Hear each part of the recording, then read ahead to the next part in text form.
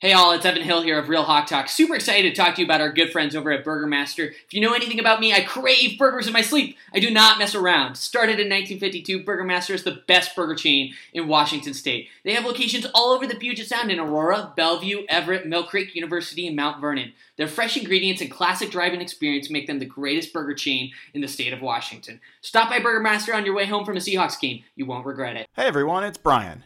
The real estate market is crazy. Finding an agent you can trust isn't easy. Thankfully, the one thing I'm more certain of than Brian Schottenheimer calling a running play on 2nd and Long is that you can trust John Hurlbut and his team at Altitude Homes. I know John personally, and nobody does it better in Pierce, South King, and Thurston County. So head on over to altitude-re.com/HB to get real estate help you need. That's altitude-re.com/HB. Or give them a call at 253-222-2626. Again, that's 253-222-2626. Go Hawks! Hey all, Evan Hill here of Real Hawk Talk. Super excited to talk to you guys about our good friend Blake Johnson of ManifestFit.com. Football season is quickly approaching, and it is a struggle to stay in shape while eating burgers and nachos. ManifestFit.com is your one, only, true online personal training service with workout and nutrition programs specifically based on your needs. They work with clients all over the U.S., and what makes Blake and ManifestFit.com so unique is that they don't believe training should be a luxury item. Now's the time to start. Head over to ManifestFit.com. Click on how to join and fill out the form. Their team will get back to you ASAP and help you start building a healthier, happier, louder Seahawks fan life.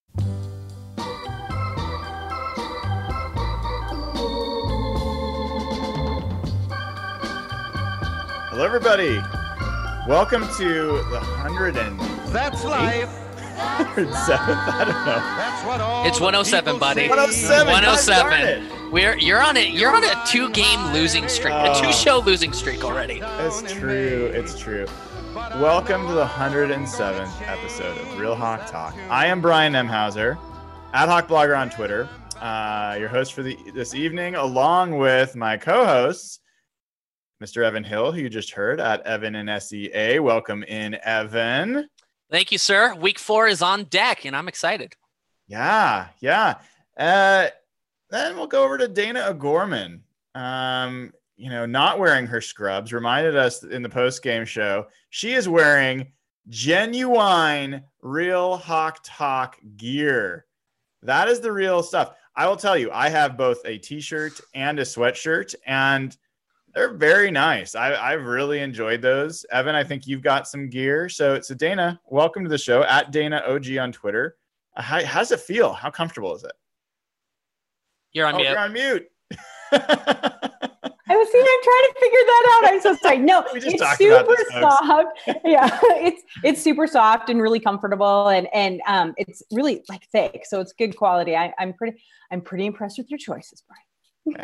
This is all Evan and I think Will, wasn't it? There you go. 99% William. I just created an account online.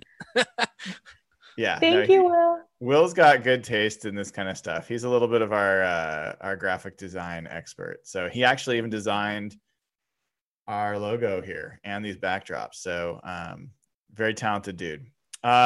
Last but never least, our Canadian brother from another presidential mother, Jeff Simmons, @Real Jeff Simmons. You notice that the Canadian did not interrupt me at any point. A little bit different etiquette up there in Canada. Good to have you, dude. Yeah, I'm going to stay out of the politics debate tonight, but I'll leave that for you guys. Yeah, but I have also ordered some Real Hawk Talk gear. So it does ship to Canada for anyone listening from Canada. So I'm going to I got an email today saying it's going to arrive tomorrow. So whenever our next show is, I'll get to see if I agree with Dana. But I got 2 sweaters coming, and our winters are starting here, which Evan's going to make fun of me about for the next 7 months. I cannot wait. I'm going to be sending you pictures of my pool with the 75-degree, sunset in November. I can't wait. I visited my parents the other day, and they shut down their pool for the summer. So seeing your pool while stuff's about to get terrible out here is gonna At least we have the Seahawks to keep me going. Hey, I got a question for you, Jeff. What are shipping times like? If you buy a product in America, how long does it take to get to Canada? It really depends on like how big the company is, and it's not long. Like it's usually 5 to 7 business days. Okay. Like Toronto gets shipped to. Toronto's probably the biggest city in Canada, so much stuff gets shipped to. It's so common. Speaking of things taking long to ship, I don't know if we have this for Real Hawk Talk. It'd be nice to have. We need a mouse. That would be cool. Right? But I ordered this on NFL Shop like in August. And it was supposed to be delivered mid-October. It just came today. Massive mask. But I am happy to have a Seahawks mask. I feel like that's a new fashion requirement. And based on some of the studies I've heard coming out recently that because of it, COVID being airborne, that actually people wearing glasses are less likely to catch it. I'm interested to see when, there starts to be a fashion statement with fake glasses. So we might have all sorts of random, weird, Real Hawk Talk gear by the end of the year to keep you not only looking good, but keep you safe. We'll try to figure that out. All right. So we've got an undefeated Seahawks team, 3-0. Pretty good. Pretty happy about that. And I think, at least by my estimation, I think they've had 3 reasonably challenging opponents, varying levels of skill, but I can't think that you'd say any one of those were gimme games. Even the Atlanta game, and Atlanta's 0-3. Mm-hmm. Atlanta should have beat the snot out of the Cowboys. They blew that, but they certainly were strong there. They should have beat the Bears. The only team you could say they should not have beaten was the Seahawks, who handled them readily. But then you got New England, who's played well, and you've got Dallas. So I think the Seahawks have started off pretty strong. We all know their strengths and their weaknesses. But one of the things that I think has a lot of folks' attention is the injuries right now. And so one of the things I want to start with is, I don't know if you guys saw the injury report for today. Did you guys see the Seahawks injury report? 20 miles long.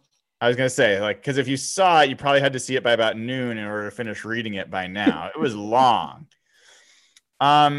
Anything on that injury report, Dana, that caught your eye, either good or bad?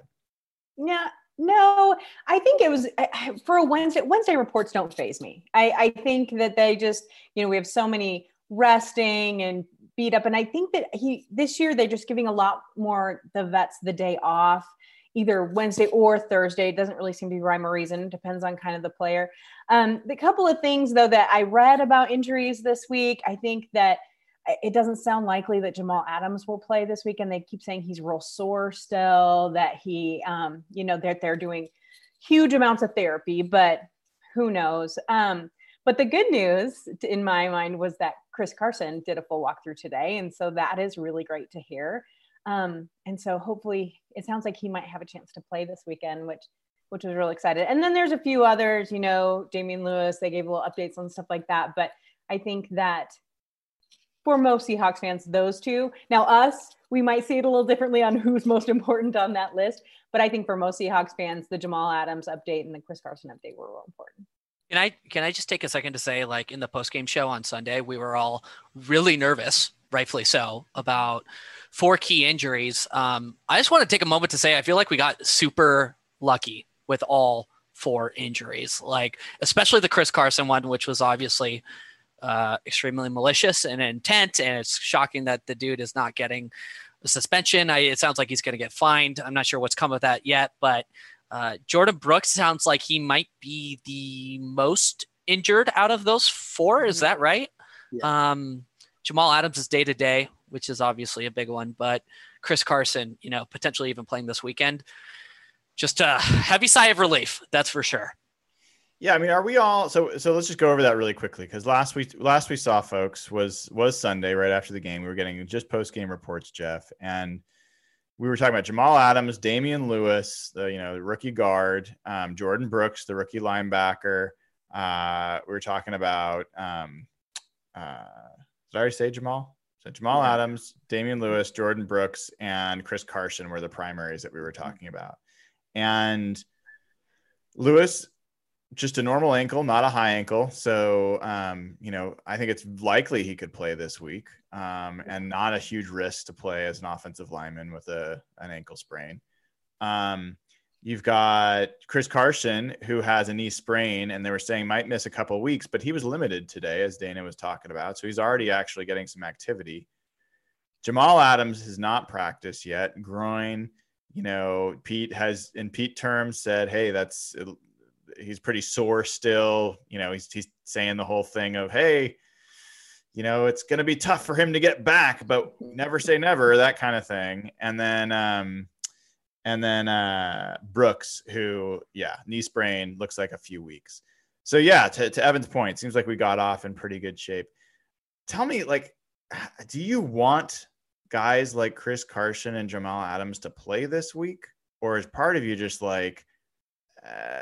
just let him rest? That's totally where I'm at. One thing I know, I don't want to look past any opponent, but the Seahawks schedule kind of sets up really well in that regard. They have Miami, who's kind of a young rebuilding team. I know it's not an easy game. They play really hard, but Miami, Minnesota, and then the bye. And then they have a bunch of division games coming up. So my goal, if I'm the Seahawks, is I want to try to be as healthy as I can for those division. There's a big run of Rams, Cardinals, 49ers right in the middle of their schedule before the easy part. So like going through a couple of them, if you can just rest Chris Carson a week or two, and maybe against a team like Miami where you're going to throw a lot, having Carlos Hyde played one game, I'm fine with that. Damian Lewis, Jordan Simmons has graded out really, really well. And if I'd rather sit him 1 week so he could be healthier down the stretch than kind of force him back a week early. Jamal Adams, the way groin injuries work is the toughest thing about them is you can't really do anything to heal. It's just a sitting and waiting thing. And I know when I covered hockey, there's a lot of groin injuries in hockey, especially with goalies. The hardest part for that is it's just there's no rehab. It's just waiting. It's a lot of time just waiting for recovery. And so if he can say Jamal can push and fight all he wants, it's pretty hard. So again, I would not play him under any circumstances this week. And the fact that they're making moves at safety indicates that that's probably the case. And then the last one, Brooks is kind of ruled out. He's not going on IR, but you got Barden, you got Shaquem Griffin. I would kind of take it easy and be cautious on all four because I want those guys healthy for those division games. It's true because it's a long season. You can't, yes, we look from one game to the next game, but you have to think long-term. And that is the one nice thing about having that early bye is that everyone then will get a rest. But I think, Jeff, you're absolutely right. You have to think a little more long-term than just this week. I'll just add in one extra piece on that. I completely agree with you guys, but this team is super. Although they have some high level, sort of star talent at those positions like Jamal Adams, I guess you could call Chris Carson a star talent at running back, frankly. They're thin beyond those players. So you do not want to imagine Jamal Adams comes back this week. He rushes to play back. He tweaks his groin a little bit further, and then he's out 6 to 7 weeks. Are you comfortable with Quandre Diggs and Delano Hill for the next 6 to 7 weeks? I'm sure as hell not. So I think taking the conservative approach is absolutely the correct move here. I mean, I'm comfortable with them against Miami. Yeah, for sure. It's true, Evan. I mean, just think we might give up 500 yards if that happened. And maybe we'd give up 30 points or something. That would be terrible, wouldn't it? I'm just saying, Matt Schaub threw for 450 yards on this better defense last year. So we could talk about this later, but I think Ryan Fitzpatrick is going to have a day against us. We will talk about it for sure. We'll talk about it for sure. Before we look ahead, I do want to spend a couple more seconds on looking back. So another thing that happened a couple other things have happened since we last spoke. So PFF grades came out for the game, and there were a couple of things that were interesting. We don't always talk about PFF grades on this show, but one, Shaquem Griffin was the number 1 rated defender for the Seahawks. Small amount of snaps, 17 snaps, but he was an 86 grade. He was a 90 elite grade from a coverage standpoint in his snaps. And he also showed a little bit on pass rush. We had Ryan Neal actually score in more snaps, 26 or 27 snaps at safety as I think like in the 80s. I'll have to pull it up, but had a strong performance. And, obviously that pick at the end helps, but I think that's pretty positive. We had Shaquille Griffin was not that bad. By the way, Ryan Neal was 81, was his grade. Before I get to Shaquille Griffin, Ugo Amadi, who we all talked about having a great game, finally had a solid PFF grade, 77.3, 78.7 in coverage, 82.3 tackling. And just as a refresher for folks, generally the way PFF grades go, above 60 to 70 is like, okay, you're a starter. Above 60 to 70 is generally like a rotational backup. 70 to 80 is like a solid starter. 80 to 90 is a pro bowler. 90 and above is all pro elite, some of the best at their position, right? So that just gives you some context. But, so Ugo did well.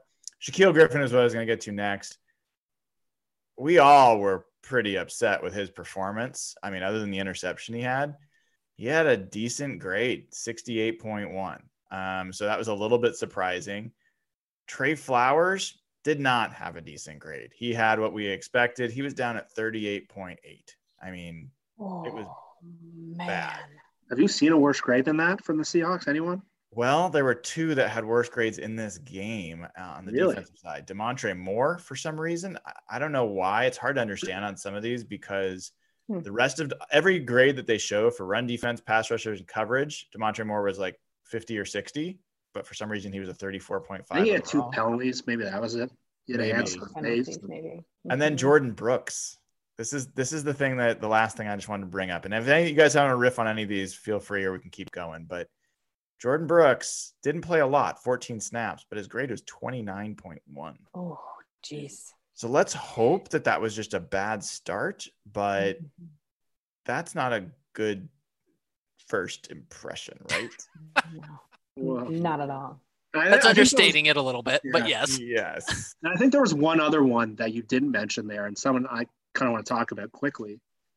Mike Iupati. I believe he was, I believe Brian tweeted this. He was 85 or 86 this week?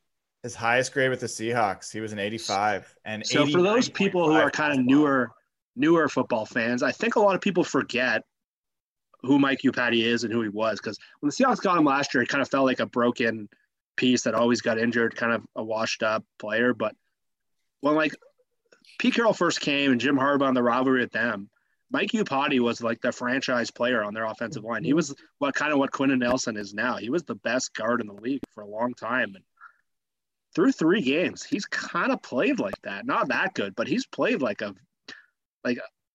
he did not look like this last year and the last couple of years in Arizona where he was like broken and injured. Maybe that happens later, but if they can get him playing at a like high starter caliber level, that is because even when he got brought back, we're like, oh, what is he doing? He's blocking the young guys. That is a stunning transformation for me. Mm-hmm. I think that's a good call, Jeff. We'll talk. I do want to talk offensive line a little bit later. But yeah, he had a strong game. Interestingly, like Jordan Simmons and Jamarco Jones, who I thought played reasonably well, did not get graded very well. So, and by the way, and Dwayne Brown, who we all thought did not do that well, had a decent grade. And so I think one of the things I do give PFF credit for is they're watching every single snap. We tend to notice players when they do something or don't do something, right? But not when they're just doing their job, especially as an offensive lineman. So Aldon Smith had 3 sacks. He didn't grade very well. So I think a lot of the plays that weren't those 3 sacks, he might not have been doing well. And in fact, one of those plays, the game winner that you tweeted out, Jeff, showing Brandon Shell, I think it was, just totally stonewalling Aldon Smith for like 5 or 6 seconds, right? So anyway, that was one thing that happened worth just raising for folks. Other thing, Russell Wilson wins his 2nd Player of the Week award, Offensive Player of the Week in the NFC out of 3 weeks. Should be 3 for 3. Let's spend a second on this, just MVP race and where we are with Russell. Aaron Rodgers is having a hell of a year. The Packers are the only offense that are scoring more than the Seahawks. Patrick Mahomes obviously is incredibly talented, had a great game on Monday night. You got Lamar Jackson. How are you guys feeling about Russell's chances at sustaining this and potentially winning his first MVP? Who wants to go first? I'll go first. I think that, okay, so I'll admit that after the first game, you boys were all jacked up because he'd thrown the ball so much. And then you're like, oh, but they'll go back. You were all so pessimistic. They'll go back to running the ball. And now, 3 games in, they haven't. They still are letting him throw the ball. They're still letting him be who he wants to be. I think we've talked about this in chat, but I agree that this just might be who he is this year. This might be his year. And I don't just say that because I'm a fan, because you guys know I like defense over offense. So I rarely give quarterbacks credit for too much, which drives people crazy, I know. But it's not just from Seahawks fans you're hearing that. You're hearing that from everyone. You're hearing that Russell Wilson, this is his year. This is his prime. He looks fantastic. He looks the Tom Brady of this year, the Aaron Rodgers of this year. And yes, I know Aaron Rodgers is playing very well, but at the same time, this just has a different feeling to it. I don't know what it is this year. I think as long as he doesn't get injured, knock on every piece of wood you can find, then I think that this could be his year. Yeah, the optics of starting fast for the MVP race are absolutely critical, and it's something that I feel like has sort of set Russ behind in previous years. Is this team and him always seem to pick it up as the year goes on for whatever reason. But I'm just looking at this chart I put together this past week. I don't know if you guys, Dana, I know you saw an opportunity to see it. Russell Wilson leads the league in passing touchdowns at 14. Josh Allen is the next closest at 10. Russell Wilson leads the league in passing touchdown percentage at nearly 14%. The next closest is Josh Allen at 8.8%. Russell Wilson leads the league in adjusted net yards per pass attempt at almost 10 yards a pass attempt. He leads the league in completion percentage at almost 77%. He has 1 interception, which went off of Greg Olson's hands. Obviously, it counts regardless. Among those 4 quarterbacks, he has the 19th ranked pass blocking offensive line per Pro Football Focus. QBR, Patrick Mahomes does edge him out. Passer rating, Russell Wilson takes it back. I think through 3 weeks, it's no question who's the MVP frontrunner. The national sports media can say whatever they want, but if the Seahawks keep winning like they do and Russell Wilson keeps playing like he does, there's no way they can deny him. But Evan, Patrick Mahomes counted to 1, 2, 3, 4 on Monday night because he threw 4 touchdowns. Like, that's something special. Like, that's Russell's worst game of the year. His worst game of the year is throwing 4 touchdowns. And in fact, he just finished doing something that I think only like 4, 5, 6 quarterbacks have ever done, which is throw 5 touchdowns back-to-back weeks. I think it might only be 4 quarterbacks. So yeah. And he threw 6 touchdowns last week. I mean, DK is a foot away from that being 6 touchdowns last week. So that's not just like crazy hyperbole. That's real. I mean, he did that. So, I mean, I was really nervous, I have to say, that the national media was going to pick someone else for NFC Offensive Player of the Week. Maybe Aaron Rodgers is a Alvin Kamara. They lost, but yeah. I mean, I was just happy that they made what seemed like it should have been an obvious choice. Honestly, I think he was robbed last week, the week before. I mean, throw 5 touchdowns, no interceptions against the Patriots defense. I think that should be player of the week every time. But in any event, seems like that's going pretty well. Part of the reason sorry, Jeff, were you going to say something? Well, I was just going to say, Evan gave like the analytical reason. You couldn't have said that better. Like, the numbers speak for themselves, but really, like, if you think about what the MVP award actually is, it's not the most outstanding player, because Evan would have just proved it. It's the most valuable. And how could anyone argue based on what Seattle's defense has done statistically, which, as Brian pointed out this week, is one of the worst pass defenses literally in NFL history. So the fact that this team is 3-0 with maybe the worst defensive performance in NFL history, how could you possibly make an argument against that? That's the definition of valuable. They're 3-0. They're probably the best. They have the best possible record you could have. It's funny, Jeff, is Packers and the Seahawks are having remarkably similar seasons so far. And you actually, if you look at the numbers, the Packers defense is worse. Really? Hawks defense. Yes. I had to write an article this week about Aaron Rodgers being good, and it sucked.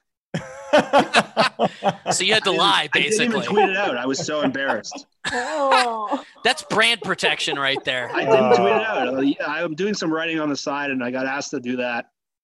I was so embarrassed. It sucks. Well, let me say this. So, Alan, is it Lazard? Lazard, yeah. Said that said that Aaron Rodgers was the best deep ball thrower, and so Nick Shook from NFL.com decided to check it out.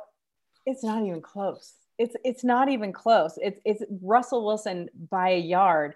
He's 8 of 11 on deep attempts, which is 72%, 319 yards, 6 touchdowns to 0 interceptions, and a 154.4 passer rating.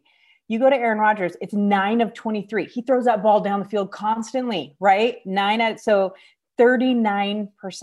is what it is. 377 yards. So some of them been longer, but 2 touchdowns to no interceptions and 115.8 passer rating. And so I think there was about a week there that the narrative is Aaron Rodgers is back. Aaron Rodgers is going to be MVP. Aaron Rodgers is who he was 5 years ago. And he's better than Russell Wilson. And the numbers just don't support it. The fan base can think what they want, but like Evan said, it comes down to the numbers. So one record I think Russell can set this year. Can he be the first quarterback to throw 8 touchdowns in a game? Against which team? The Giants or the Jets? There's a lot of options, right? How about the 49ers? That'd be sweet. That would be sweet. I mean, there's been seven quarterbacks that have tied the NFL record, which is 7 touchdown passes in a game. The most recent is Drew Brees in 2015. Nick Foles did it in 2013. Peyton Manning did it in 2013. And before those guys, no one had done it since 1969. So it really in modern era, post-merger, 3 guys have done it. And it seems like something that's attainable for him this year. I think you could argue he did not play his best game last week, and there was a lot of drives where there's a number of points where they just they punted 7 times in that game, right. And he still should have had 6 touchdowns. So I think there's still meat on the bone. I think there's more there than what we've seen, and I think it'll be interesting to watch. This week, we'll talk about a little bit more in a minute here. Can I ask one question real quick? Yeah, please. Yes or no answer, round the table real quick. Does Russell Wilson right now, projecting for the rest of the year, break Peyton Manning's passing touchdown record this year? Jeff? Oh, yes. Dana? That's so hard to say. It's hard to say yes to, but it's hard to say no to at the same time. It's 55, right? I think that's what it is. 55. Mm-hmm. And he's at 14 in 3 games? Yeah. Yep. He's on pace for 74 right now, I think. I think I so absurd. And we know he won't hit 74. Yeah, I think he could probably do it. Never say with never. The teams we play later. With the teams that Seattle plays, that stretch that we all have talked about in the middle where they were going to run the table with people for a while. Yeah. It's possible. Brian? I go with yes. And here's the thing that gives me some pause is that, well, it's really 2 things. One, I think Russell has had a tendency to have some patches in seasons where he goes a little bit quiet. And then the other thing is, I don't know if you guys have noticed this, but Shoddy and Russell have had some plays usually early in seasons that they kind of are able to consistently beat teams on. And we've seen it already this season. A lot of it is that 2 receiver route where you see Max protect and Russell drops back. It's almost like a fake boot. And he just has all this time and he throws deep.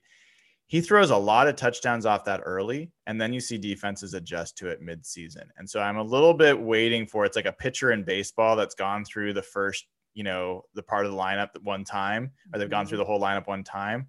How do they do this through the second set through the time through the lineup? How do they do the third time through the lineup? So that's part of what I want to see, not just from Russell, but from Shoddy, from Skybox Shoddy. Is he going to be able to sustain his play calling? Because he's perfect in the red zone right now, right? Jeff, you talked about that on Sunday. Yeah. And the reason I said yes, because usually I'm skeptical of everyone, I would usually say no, is that the offensive numbers in the NFL right now are crazy. They're through the roof. They're like unprecedented. Everyone has theories on why. I think the no fans is a huge part of that. It's so much easier playing on the road. If you saw like 28-3 in Buffalo last week, how quick the Rams turned that around. Even last week, if it's whatever 33, whatever it was against Dallas, and you're in Seattle, like there's no way that Dak Prescott can operate like that if the 12th man is there and it's so loud. And you saw how easy they got back in the game too. And I think like when Seattle plays some of these road games, that maybe it would be harder. No fans in there lets them operate at a much crisper pace, and it's much easier to play offense this year. So I think there might be a lot of records. Like Josh Allen's putting up insane numbers. And I think you're going to see a lot of stuff get broken this year if this keeps up. So I think one of the things we talked about that's a big part of why Russell's having the success he's having is the offensive line. And this is not to say that's the only reason, but we've all talked about it as a remarkable improvement in how that offensive line. I think I tweeted this out that in ESPN's pass block win rate stat, the Seahawks offensive line was like 5th in the NFL in that number. Can I just say something? Yeah. The Seahawks have a good offensive line. I think they do. Write it down. Write it down. I guess it's on film. You can't say you didn't say it now. This is real life. This is real life. You are not drinking right now. You're not on drugs right now. The Seahawks have a good offensive line. I feel like hell has frozen over. Well, so let's take a second, guys and gal. And what I want to do is read for you really quickly. I'm going to read you 2 sets of offensive line draft choices. And I want you to tell me what the difference is between them. Okay? Where are you going here? James Carpenter, John Moffitt, J.R. Sweezy, Michael Bowie, Justin Britt, drafted as a tackle, mind you. Let's go through here. Jermaine Ifedi, Reese Odiambo, Joey Hunt. I forgot about Reese. Ethan Posick, Justin Senior. Okay, that is one group of offensive linemen. Out of those, first of all, how many of those are good players or have been good players? Good. Have been good? Good. Maybe 3? Name. Give me a name. Justin Britt. I think Justin Britt was good. At some point, he had one good year. Good year. That's what I would say. He had one good year. I would give him maybe 2. You guys are so harsh. 2 like functional years, but like good. I think he had one that first year he had. I think 2016. He was a Pro Bowl alternate one year, and I think that was a good year. Yeah. Like good for a Seahawks lineman or good for an actual lineman? Are we grading on a curve, or is this real life? I think that is real. I think that you could say J.R. Sweezy. Really? J.R. Sweezy? He was good enough to get a big contract from Tampa Bay. Okay. Okay. You and I both know a bad team giving out a worse contract does not justify. I think he had the market. I don't think that was a crazy market for J.R. Sweezy at that point. That's my take. I'm just trying to be objective here. All right, so that was one group I read you. You missed a couple like real whiffs too, like some of the defensive linemen they tried to switch. Yeah. Like Oakley and there's Jared Smith or something. I think I missed even reading them because they weren't listed. Yes, Christian Sokoley is up there for sure. Mark Lewinsky. Like that. Mark Lewinsky was somebody, and in fact, is a wonderful one of picked but not great with the Seahawks. Great lineman, but not with the Seahawks. All right, let me read you the next set. Okay, you ready for this? Mm-hmm. Jamarco Jones.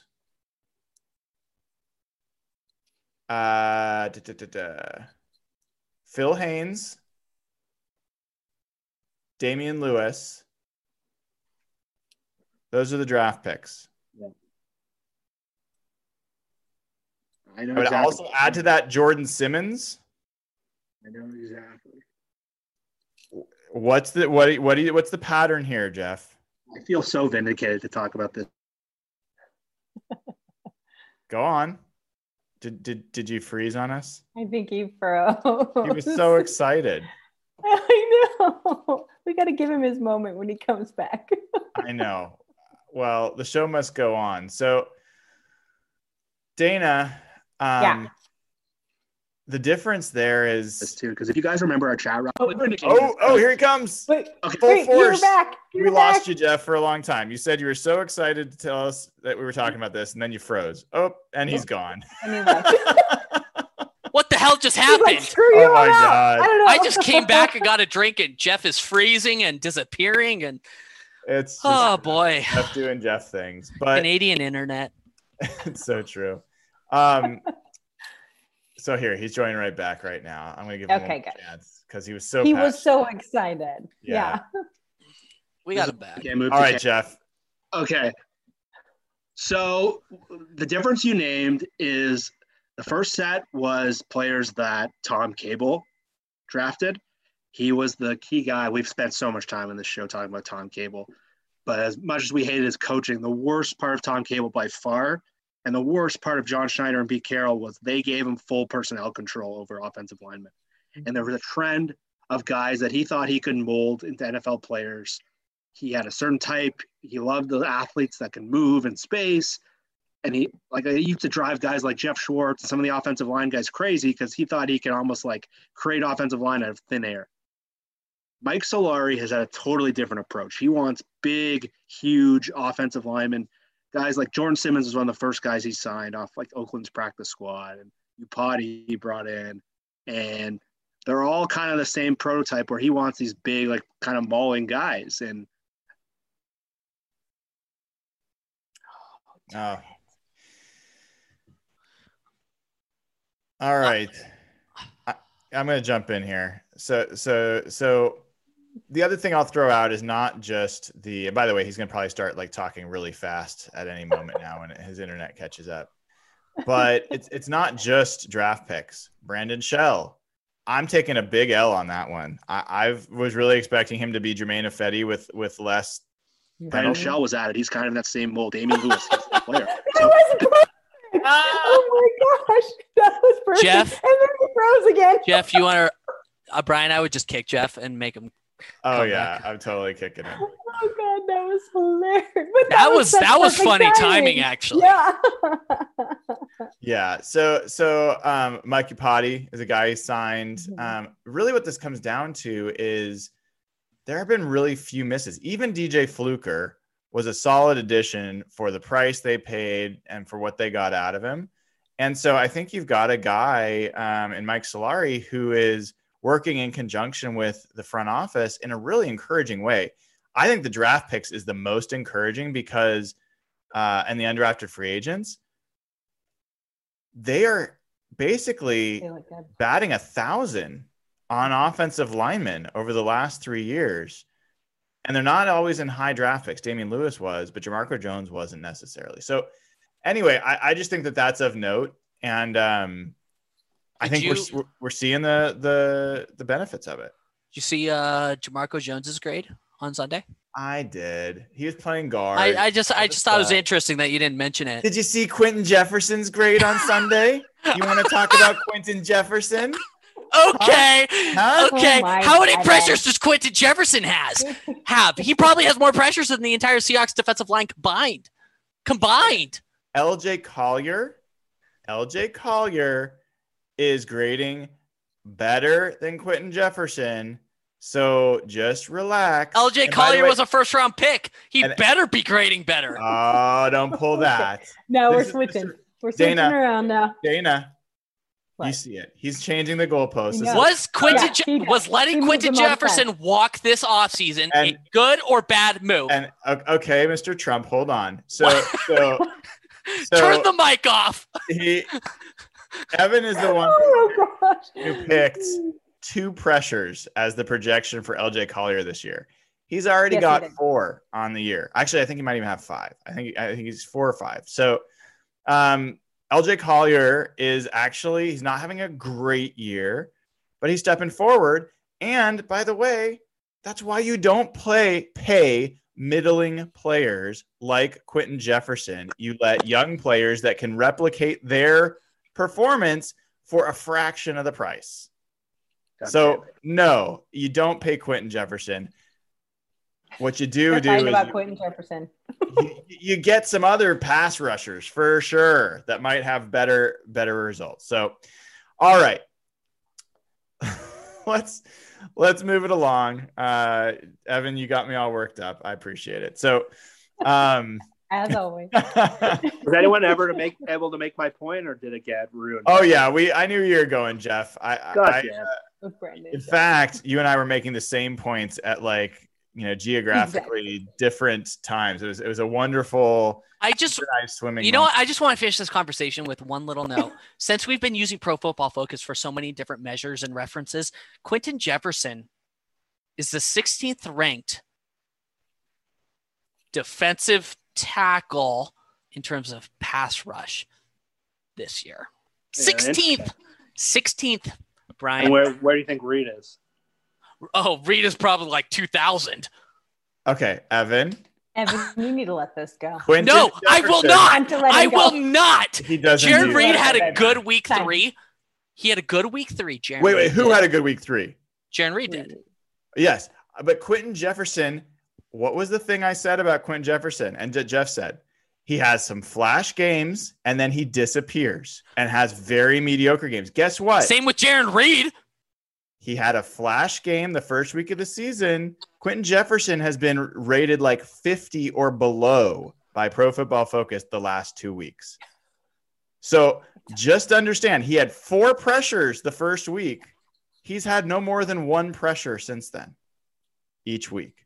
So your boy is exactly who Jeff and I thought he was. Is Jared Reed like slipping you checks? Is he slipping you checks or something? Yeah, like either of them. Is that okay?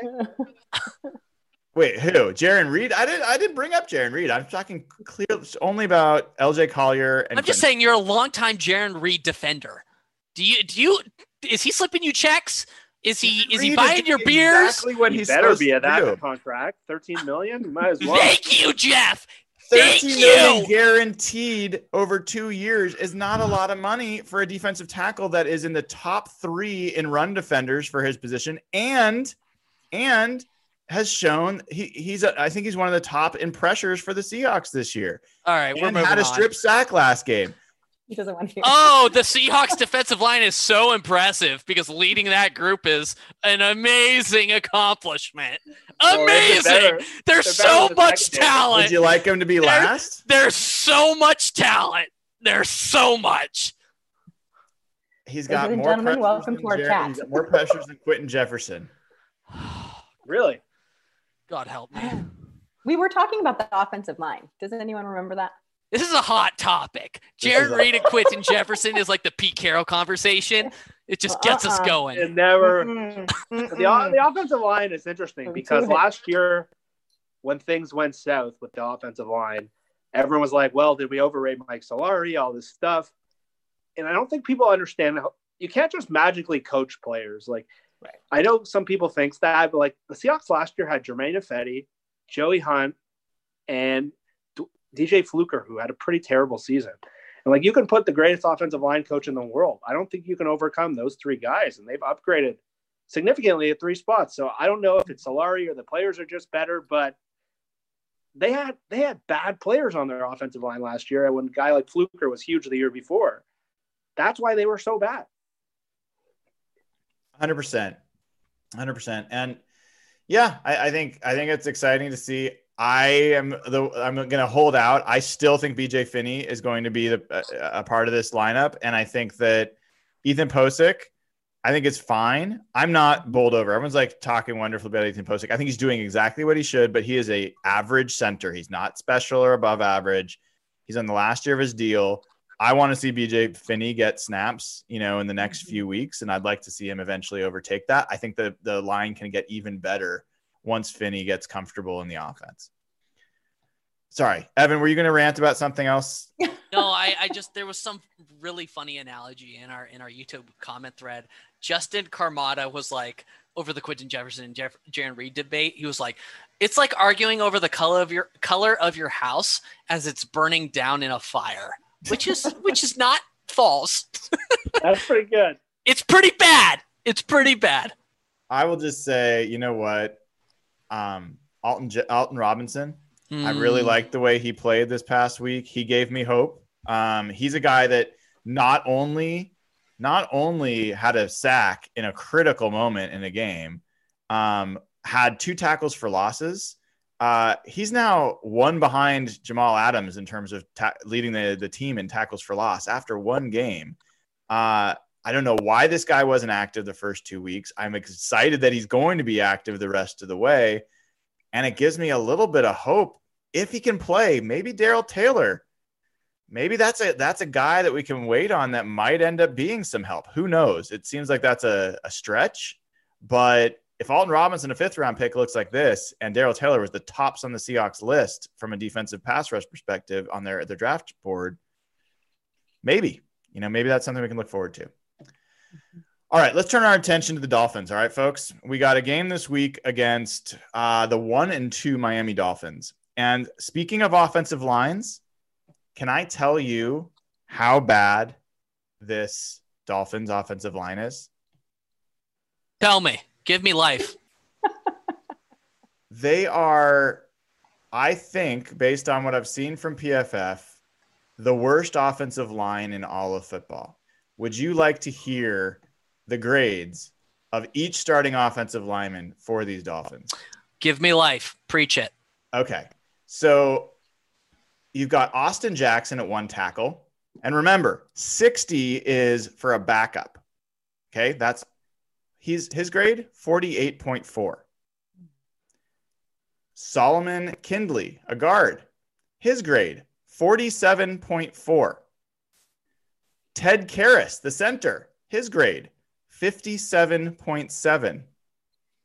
Jesse Davis, the other tackle. His grade, 55.6. And the other guard, Eric Flowers, 54.3. That's their whole starting offensive line. That's atrocious. So, can I throw one thing in there, though? Yes. We have to remember who they've played. They played the Patriots, they played Buffalo and Jacksonville. But those defenses are nothing to shake a stick at. Not that I'm trying to give them an excuse because they're terrible grades, but we also have to kind of remember who they're playing against. You know, that might make sense, Dana, but like from a pass rush perspective, the Patriots are That's not. true. It's more their secondary, isn't it? Yeah. Mm-hmm. Right. They're not super high. I'm trying to find real quick where they're ranked, but they're just solid defenses. They're 8th, but it's hard to say. The Bills are 5th, so that's a good point. And Jacksonville's 23rd. But yeah, I don't know. I mean, those are horrible, horrible grades. Yeah. It makes me think that this is a week that the blitzes could be effective. Well, maybe. What? I guess my question to you guys is like, what does a successful pass rush look like on Sunday against the Dolphins? Knowing how bad they are in terms of offensive line play, both in run blocking and in pass protection, what does success look like? Brian? Brian, go ahead. Go ahead, Jeff. Yeah, you're going to I think it's just constantly making Ryan Fitzpatrick uncomfortable and disrupting his timing, because they haven't really been able to do that with Cam. They haven't really been able to do that with Dak. They got the Dak a little bit, but this is a really young offensive line group. Fitzpatrick can move a bit for considering his age. It's pretty impressive. And I just think they have to disrupt timing a little bit, because without Jamal's probably not going to play this week. Dunbar's probably not going to play this week, so they're going to rely on the same secondary guys. So I think they have to, more so than sacks or anything, I think it's more pressures and disrupting just the flow of what they do, because we looked Austin Jackson, the guy we studied a lot going into the draft, because offensive tackle is a huge need for Seattle. The thing on him was very raw player. He's 20 years old, didn't have a lot of college experience. Solomon Kindley, the rookie. Eric Flowers is a first-round bust who they paid too much money. Like Ted Karras was a backup. Mm-hmm. They should be able to get to him, but we did this last year, We did this last year, right? With Cleveland's line and the Rams line. And we're like, okay, we're going to dominate them. And then it was very sad results. So I'm scared to get excited. I think that's fair. And my answer to you, Evan, is related to Jeff's. I want to see disruption, and I want the quarterback moving like off of the spot. I think that for me, it's not always about sacks. I mean, obviously that's what I love the most in football, really. I just love sacks, but and turnovers. Like, I think that when I see an effective pass rush, it doesn't have to get home, but it forces a quick throw. Like Benson Mayowa didn't sack Dak Prescott, but he scrambled around and chucked a ball that he shouldn't have thrown. And that was a pass rush driven turnover right there. And so that's what I want to see. So you and I are in complete agreement on the whole pass rush sort of measure, but like, let's just play it in a vacuum for a second. How many sacks do you need to see on Sunday where you're like very confident coming out of Sunday? Oh, there's nothing we could see on Sunday where I'd be like, all right, the pass rush is in. Got it. And that's a fine answer. I take that back. Mm-hmm. The only thing that would make me feel that way is if Alton Robinson, someone who showed me something this past week, builds on that and is looking like they can't stop him as an individual. Sure. And or someone like, Jaron Reed or LJ Collier, someone who's showing some signs of coming out. Like both of them had some flashes. Those would give me some more confidence, but none of it, I would say, all right, we're good on pass rush. That's impossible. Sure. Dana? Yeah, I don't know that there's, I think fans would want to see multiple sacks. If I'm just talking about the general fan base, I think that, they want to see 2 or 3. They want to see him come down. I mean, we're not going to get, the 6-sack game or the 9-sack game or whatever, but I think multiple sacks would be good. But I think too, as important as sacks are, like Brian says, he loves sacks. I love interceptions. And so I think that is, to your guys' point, also as important, is that just disrupting enough. I don't think Fitzpatrick gets quite enough credit for what he can do. I mean, yes, he's older and we like to make fun of him and his goofy Hawaiian shirts and his weird beard. But, I think that all in all, he's a pretty solid quarterback that can make plays. Lisa, who is our Miami writer for Our Turf, she and I had a conversation just about this yesterday. We did a quick little podcast, and she said, the thing of it is Ryan Fitzpatrick has those games where he can get up and he can meet the challenge.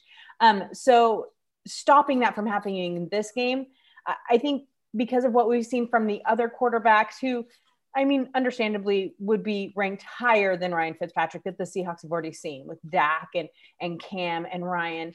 I think that not letting him have that game and just disrupting him would be enough for me. We know it's not going to fix anything. Would you be surprised if the Dolphins scored 30 plus points on us on Sunday? No. I feel sick. I think if you look at what they've done, I think the answer to that is no. I think that we know that they can do that. So what you're all telling me is it's very possible, maybe even likely, that Sunday is another shootout, just like the first 3 weeks. Well, I think you got to get into some other pieces there, Evan. Yeah. So let's talk about that for a second. So Quentin Dunbar, injury report, did not practice. It sounds iffy. Lano Hill, similarly, did not practice, iffy. So you're looking at, they said Trey Flowers, it looks like he will be your starter again. This is my worst nightmare. No. I told you guys, I'm done with that kid after what we saw this weekend. Like, it's actually hard to watch at this point. It is. And so what you've got for the Dolphins, if you talk about Fitzpatrick, fine. But what the Dolphins have is they've got some talent at receiver. I mean, Devontae Parker is no slouch. And I think they're going to look at everything they can do to get Devontae Parker matched up with Trey Flowers. And honestly, they probably don't even have to worry about that. They can put him wherever they want because neither of our outside corners have shown the ability to shut anyone down. And yeah, I think they can do that. I think you got, I don't know how to pronounce his name. His name is, I think, Mike Gesicki.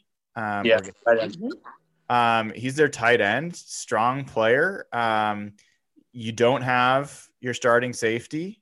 This could be Ryan Neal getting another start. It could be we just signed Demarius Randall to the practice squad. I can't imagine that they would ask him to play 1 week after signing him, and maybe he's a backup. But yeah, Evan, I mean, with those two changes and with probably Cody Barton starting at linebacker, you got 3 backups in there, all of which could be targeted in the pass game. Myles Gaskin will probably be used out of the backfield, former Husky that folks know. So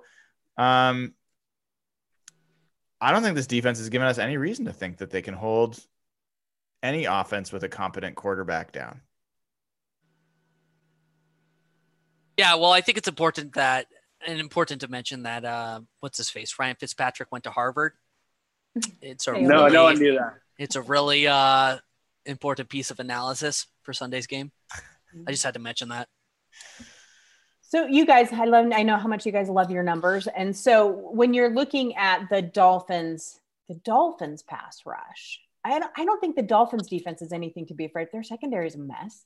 And so I don't think, yeah. And so that's a disaster. So then the question is, who do you trust more to score more points? You're going to trust Russell Wilson to score. And not only that, Dana, their injury report on the secondary is rough. Yeah, it's a mess. Byron Jones right now, I was following a couple of Dolphins beat writers this week, does not look like he's going to play Sunday. Mm-hmm. He did not practice today. And the general sense is that he's not going to play Sunday. He was their big acquisition too this offseason. Like he came from the Cowboys and they paid him like $16.5 million a year. And that's exactly what Lisa said. I told you guys in chat, she's like, Russell Wilson, the way he's been playing is going to shred the secondary because he won't play. She really didn't believe he would play either. And so then it comes down to trust. And I know that Seahawks have had some weird games down in Miami. You know what I mean? Like they've just had some odd turnouts. And I know that when we're doing our prediction, a couple naysayers were like, oh, this is it. This is going to be the game that they'll lose. Excuse me, the perfect 3-0 schedule predictor through 3 weeks. You're only Evan Hill. That's true. Unfortunately, predicted a loss. You did. But you're going to be wrong. And then you're going to be stuck with the rest of us. I hope so. I pray to God you're right. Yeah. So I think that if you have to look at it that way, if you look at the quarterbacks, if you look at their weapons, then you have to figure that Seattle definitely has the edge there.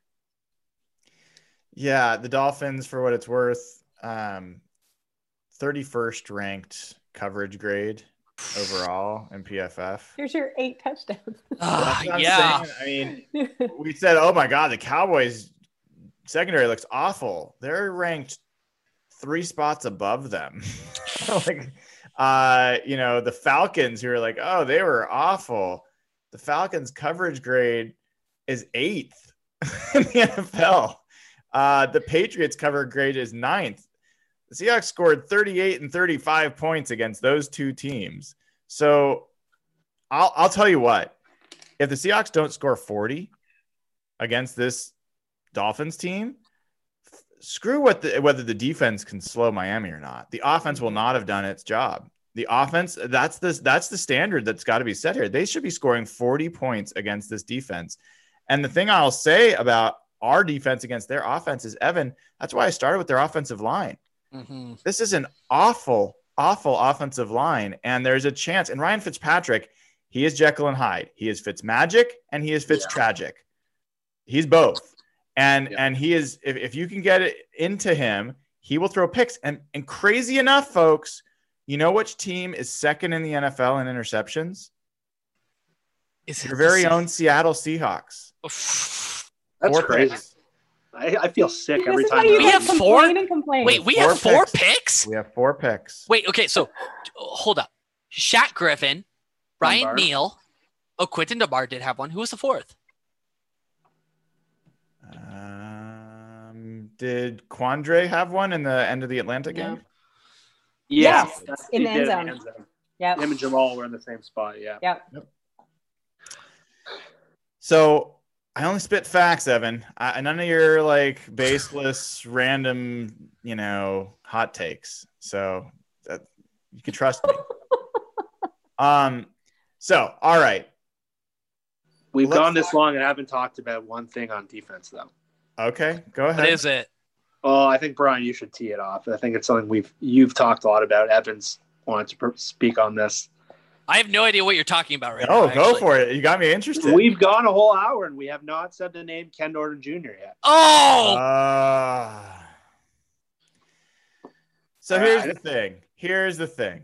I'm going to start this by saying we talk a lot about the players on this show and what they're doing and they're not doing. I think that there's a case to be made that Shaquill Griffin didn't all of a sudden become a bad cornerback, but maybe he's being used differently and being put in tough situations because of how the defensive coordinator is calling the defense and the scheme that he is asking them to play. I think you could say the same thing. He didn't use Bobby Wagner well last year, and Wagner's grades were going down, and that could be part of it. So at what point is Ken Norton standing in the way of this team? And I'll ask it even more provocatively. At what point do we start talking about Ken Norton the way we talked about Tom Cable? Evan? The defense is underperforming. I mean, that's obvious. But, like, this secondary should not be as bad as they are. One of the things that we talked about this week that I've just been thinking about in my brain constantly was how they've been using Jamal Adams. They have over-tipped their blitzing hand with him. It seems like he's rushing the passer almost every play. And with the current state of our cornerbacks, Shaquill Griffin playing like freaking trash, Quinton Dunbar, who's injured but has played decent, and Trey Flower, who is a nightmare inside of a dumpster fire, inside of a train wreck. Okay. We need to have Jamal Adams in coverage. We need our safeties to be able to back up our cornerbacks. And right now I feel like they are asking Jamal Adams to do the jobs of our defensive line, like our pass rushers. Like, there's just, I think when you look at this defense as a whole, they should not be as bad as they are. There is talent on this defense. Mm-hmm. They should not be a bottom 5 unit. I don't care how bad the defensive line is. They can be ranked 32nd in the league. The linebackers are really good. KJ Wright is really good. Bobby Wagner is really good. Cody Barton is serviceable. Jordan Brooks is decent. The secondary has talent. The safeties are elite. The corners should be better. This is honestly unacceptable. If this isn't fixed, mark my words, this will be the end of the Seahawks season. Like, this will end them in the playoffs. Like, I stand by this. As good as the offense is, this defense, if they continue to play like they are, will end this team. Dana, yes, you're a voice of reason in this. and I agree with a lot of what Evan said, which is, it's an odd feeling, but it's true. I'm often right.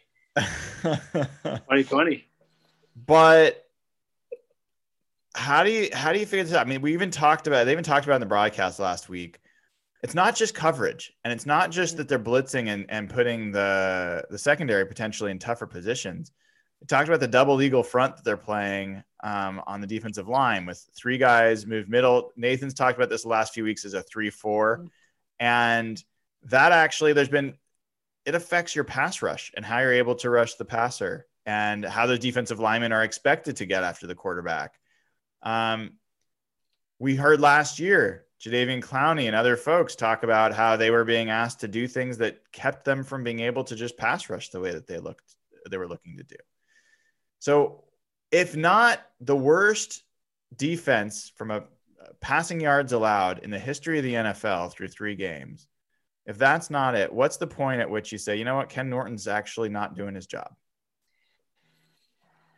Well, let's take this back just a little bit. So when Ken Norton was hired, there was a very large number of people who were not thrilled with that hire.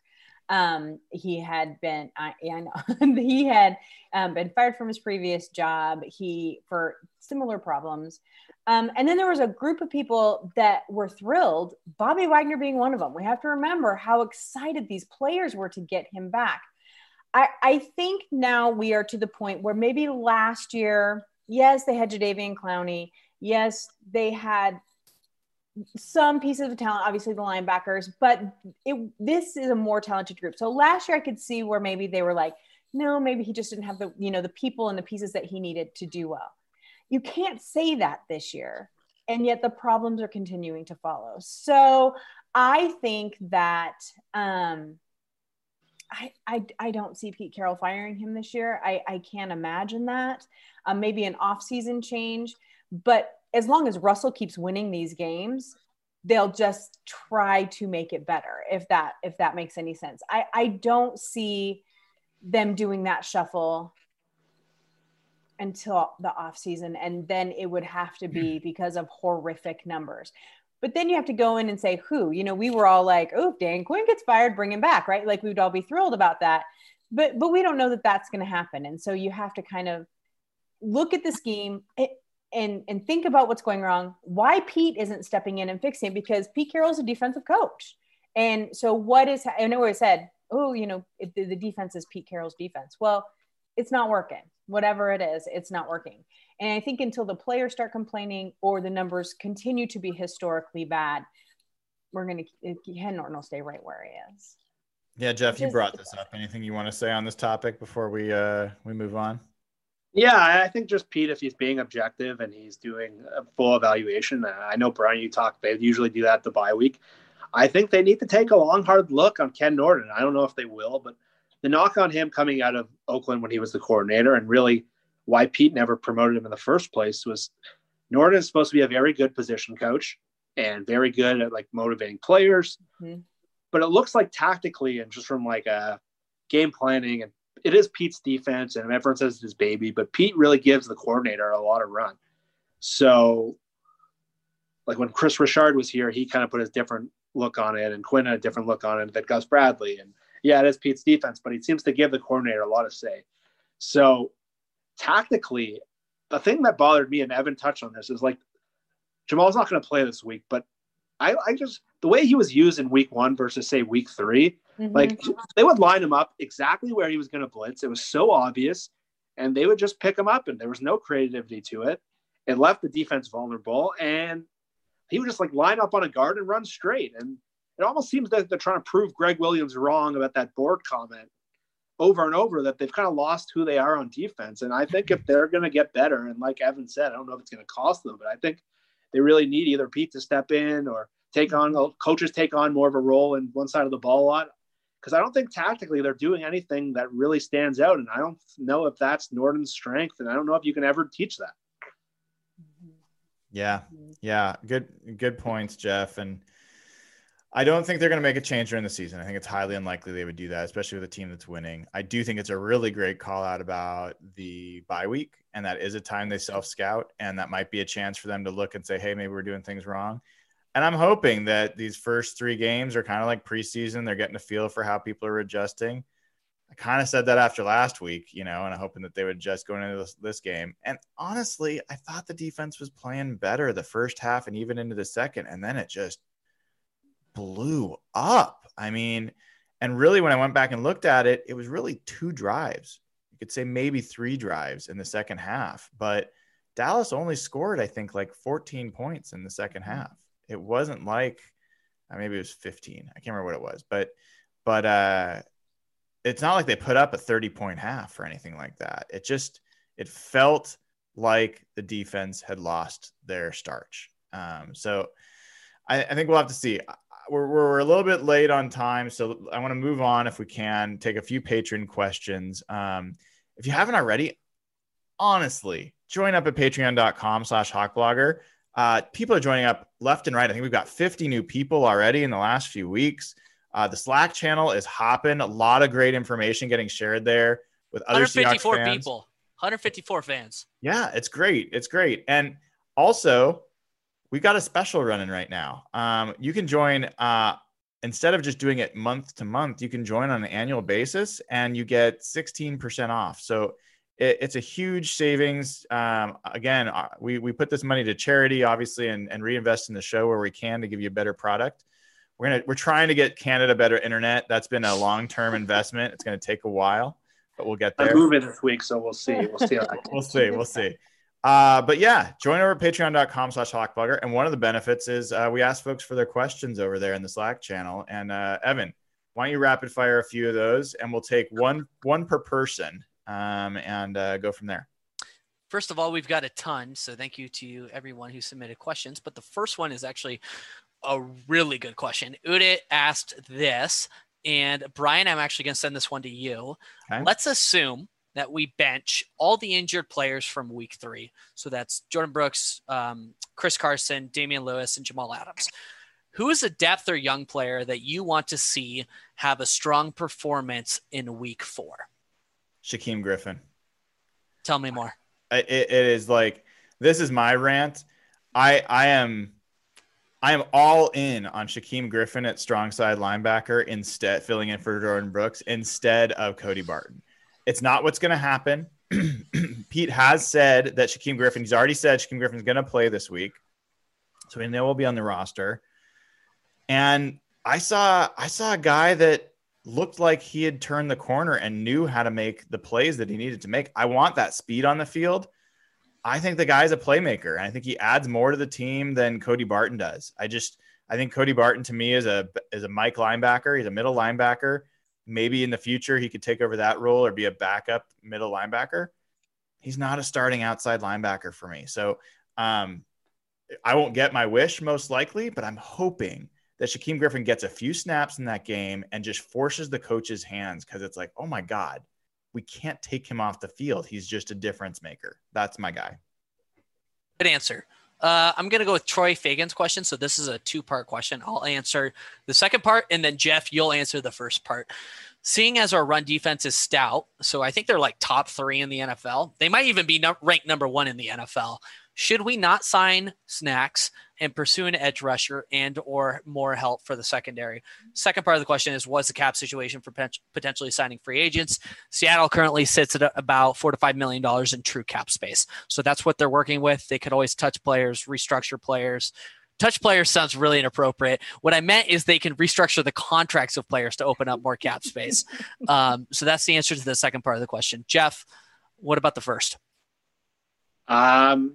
Yeah, so the Seahawks have a great run defense grade. I believe we were told from Brian it was number 1 in the league. But I still believe that I would sign Snacks Harrison for a couple of reasons. One, Jaron Reed's playing a ton of snaps. He's on the injured list back-to-back weeks. He was playing like 90% of snaps a couple weeks. And I think kind of the way the game scripts have gone in all 3 games, there hasn't really been a lot of running opportunities. So I think those numbers might be a little misleading. And when you play teams like the Rams, I know the Seahawks are the top in pass happy scripts in neutral situations, the Rams are last. So you need good run defense in those games. You need run defense against Kyle Shanahan's teams, Cliff's teams. So I think if you can ease the workload on Jaron Reed and bring in a guy who's been proven, you don't have to play a ton of snaps on him. And with him and Brian Monet, who's actually a guy I was really hard on, played really, really well. I think you can have like a top 4 group in Puna, who's been really, really solid. You can have a real strength on defense, because right now, if you look at their other areas of the team, they really don't have that strength. So I'm always on building on positions of strength. I think the guy who would lose a spot is Anthony Rush. I believe that's his name. And so if you can have a really dominant defensive tackle group, I'm very okay with that. And it looks like he was initially supposed to come in this week. That was the plan. But because of COVID and what happened with the Titans, I believe everything's been pushed back a little bit. So his visit's not till next week. And again, Minnesota would be a great game to have him for with Dalvin Cook and get him ready for the bye for those division games. So I'm very on board with it. I know some people would rather spend on edge rushers or corners. I don't know who you're finding on the street at this point as an edge rusher or corner that makes a difference. So Snacks is the only reason he's out there, so he chose to be. I don't know if Clay Matthews or whoever you guys come up with a corner is going to help them like Snacks can. Good answer. Dana, the last question is to you. As a longtime offense lover and, scoring points, you just love to watch that happen. Where do you envision? Okay, so first of all, this is coming from user respect Russell Wilson's hair drip, which is amazing. How successful do you think the passing game will be on Sunday with warm temperatures, humidity, wind, rain, and potential thunderstorms? I think it's true. I mean, they're just going to throw a hurricane in there too. I mean, you might as well, right? At this point, just for the fun of it. I think that there's a couple of factors here. Obviously, I think it is supposed to rain. That is in the weather forecast, if I remember correctly. It's supposed to rain. They do have fans. I think they're up to like 16 or 17,000 fans. So that'll change things up just a little bit. Not a lot, but some. But I do think that they will still have success. Can I jump in real quick just before you answer the rest of the question? I'll give you the official weather report. Sunday is 86 degrees, raining, 20 miles an hour wind, 80% humidity. That's the report. That's it. No hurricane. No hurricane. Yeah. Okay. So, here's the thing. It'll be interesting to see how the passing game goes. I think that Russell still is a decent passer in the rain. The wind could be a factor, but much to everyone else in this group's dismay, they might actually have to run that ball for a while. I think that then we might not, you said, I know, Evan, I'm so sorry. I just ruined your whole day. But here's the thing, you said, Brian, you said you'd be sad if they didn't score 40 points in this game. Well, it might not get there due to weather, but I still think that we are still going to see a lot of long balls. I think we're going to see a lot of passing. We're going to see a lot of DK Metcalf and Tyler Lockett. So I guess I think that it will have to evolve, and we might see a little more run happy over pass happy. But I do think that they'll still score quite a few points. I'm sorry, Evan. That's good. That's all good. I got for Patreon. Thank you, Evan. So let's wrap with predictions. Excuse me, I'm choked up by this, but I'm going to start on the predictions, and we'll go. So you guys give you a little bit of time to think. I had said that they should score 40 points. I hadn't looked at the weather report. That to me is significant. We know rainy Russell is different Russell. This will be a good test if it is that the case. This is not cold Northwest rain. This is going to be mid 80s, humid, muggy rain. Honestly, that can lead to some fumbles and slip of the ball. Like it doesn't come off your hand quite right. So I'm going to go with 31-16. Seahawks. I will just add that Miami has not been a particularly friendly place for the Seahawks to travel. And for folks, remember in 2012, I predicted the Seahawks to win the Super Bowl that year preseason. I was early on them relative to what a lot of people were. And that game broke me. They lost to Miami that year, and I was like, okay, they're just not the team I thought they were. I was just totally wrong. And then next week was Chicago, and we all know what happened after that. So, but in any event, it's been a house of horrors for them. So I think it's a tough place for them to play. I think they win either way. I think it's 31-16 is what I've got. I think there's too many advantages for them not to win. Evan, where are you? Yeah, it's similar to your score prediction. I think 34-17. I do think Seattle pulls away in this one. I could see the Dolphins offense potentially scoring more, but maybe this is a rebound game for this defense. Maybe this is a get right game for this defense. Ryan Fitzpatrick, like you said earlier in the show, is sort of or Dana may have said it, is a hit or miss type of player. Either he's Fitzmagic or Fitztragic. I think this is a rebound game for the offense. I think the pass rush gets home. The offensive line of the Dolphins struggles. And this is their first comfortable win of the season. Okay. Jeff? I would love that. I don't want to feel like the way I felt in the fourth quarter, the last two games, where I was ready to turn the game off and just check the score because I couldn't take it anymore. But I'm still with it, with Jamal out and some of the injuries. I'm not going to predict a blowout. I'm going to say it's one of those games again that's closer than it needs to be, but the Seahawks do win. I'm going to go 30-24, the annoying 6 points where they have a chance to score at the end, and they throw an interception again. So I'm going to say 30-24 for Seattle. Dana, I don't know if I can take another game like that.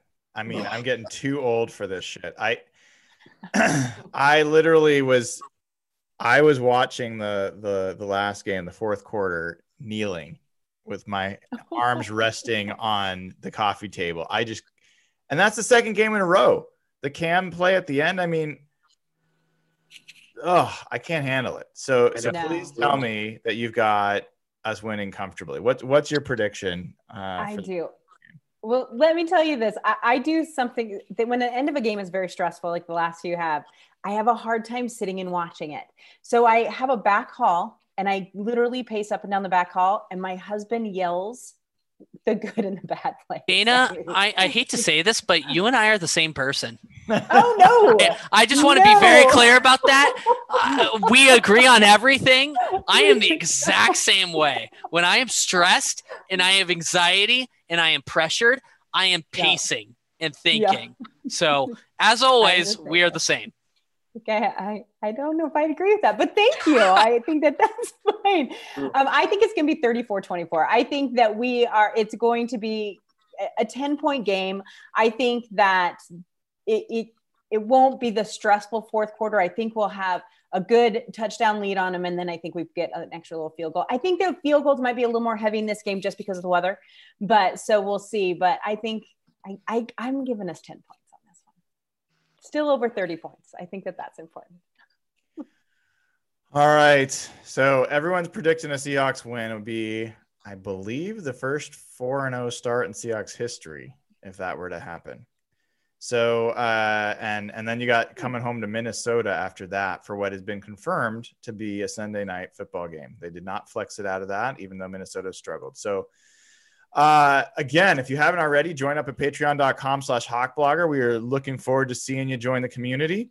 As well, click subscribe. Takes 2 seconds. Click the little bell to get notified. And by the way, happy International Podcast Day. I mean, if you're not subscribed to us on Spotify, on iTunes, on Google Play, grab it there. Great for your jogs. Great for road trips. We're trying to limit Evan swearing a little bit so that you can listen with your family. We've gotten a few questions about that. Evan's doing his best. I even let one out there just in the end there. So, but subscribe. We will see you. We will have a great season ahead. Enjoy the week. I will be back Friday to talk with Softy. We'll do our pod, and then we'll have the post-game show Sunday. And I will just say, I know we teased it in the first week that we were going to have some guests. We're still working on some of these cool folks that might be joining. I can't tease it until we actually get them locked in. But if you're not subscribed and you're not getting notified, you will not know. So please do it now. You'll appreciate it. You'll be happy you did. And tell somebody else about the pod. We dropped in the chat earlier on the actual link to get Real Hawk Talk gear. If you want a shirt, a sweatshirt, a coffee mug, a comforter, a mouse pad, all of it's there. So go ahead and grab some Real Hawk Talk gear. Again, even proceeds there go to charity. So love you all. Been great. Have a good night, and go Hawks.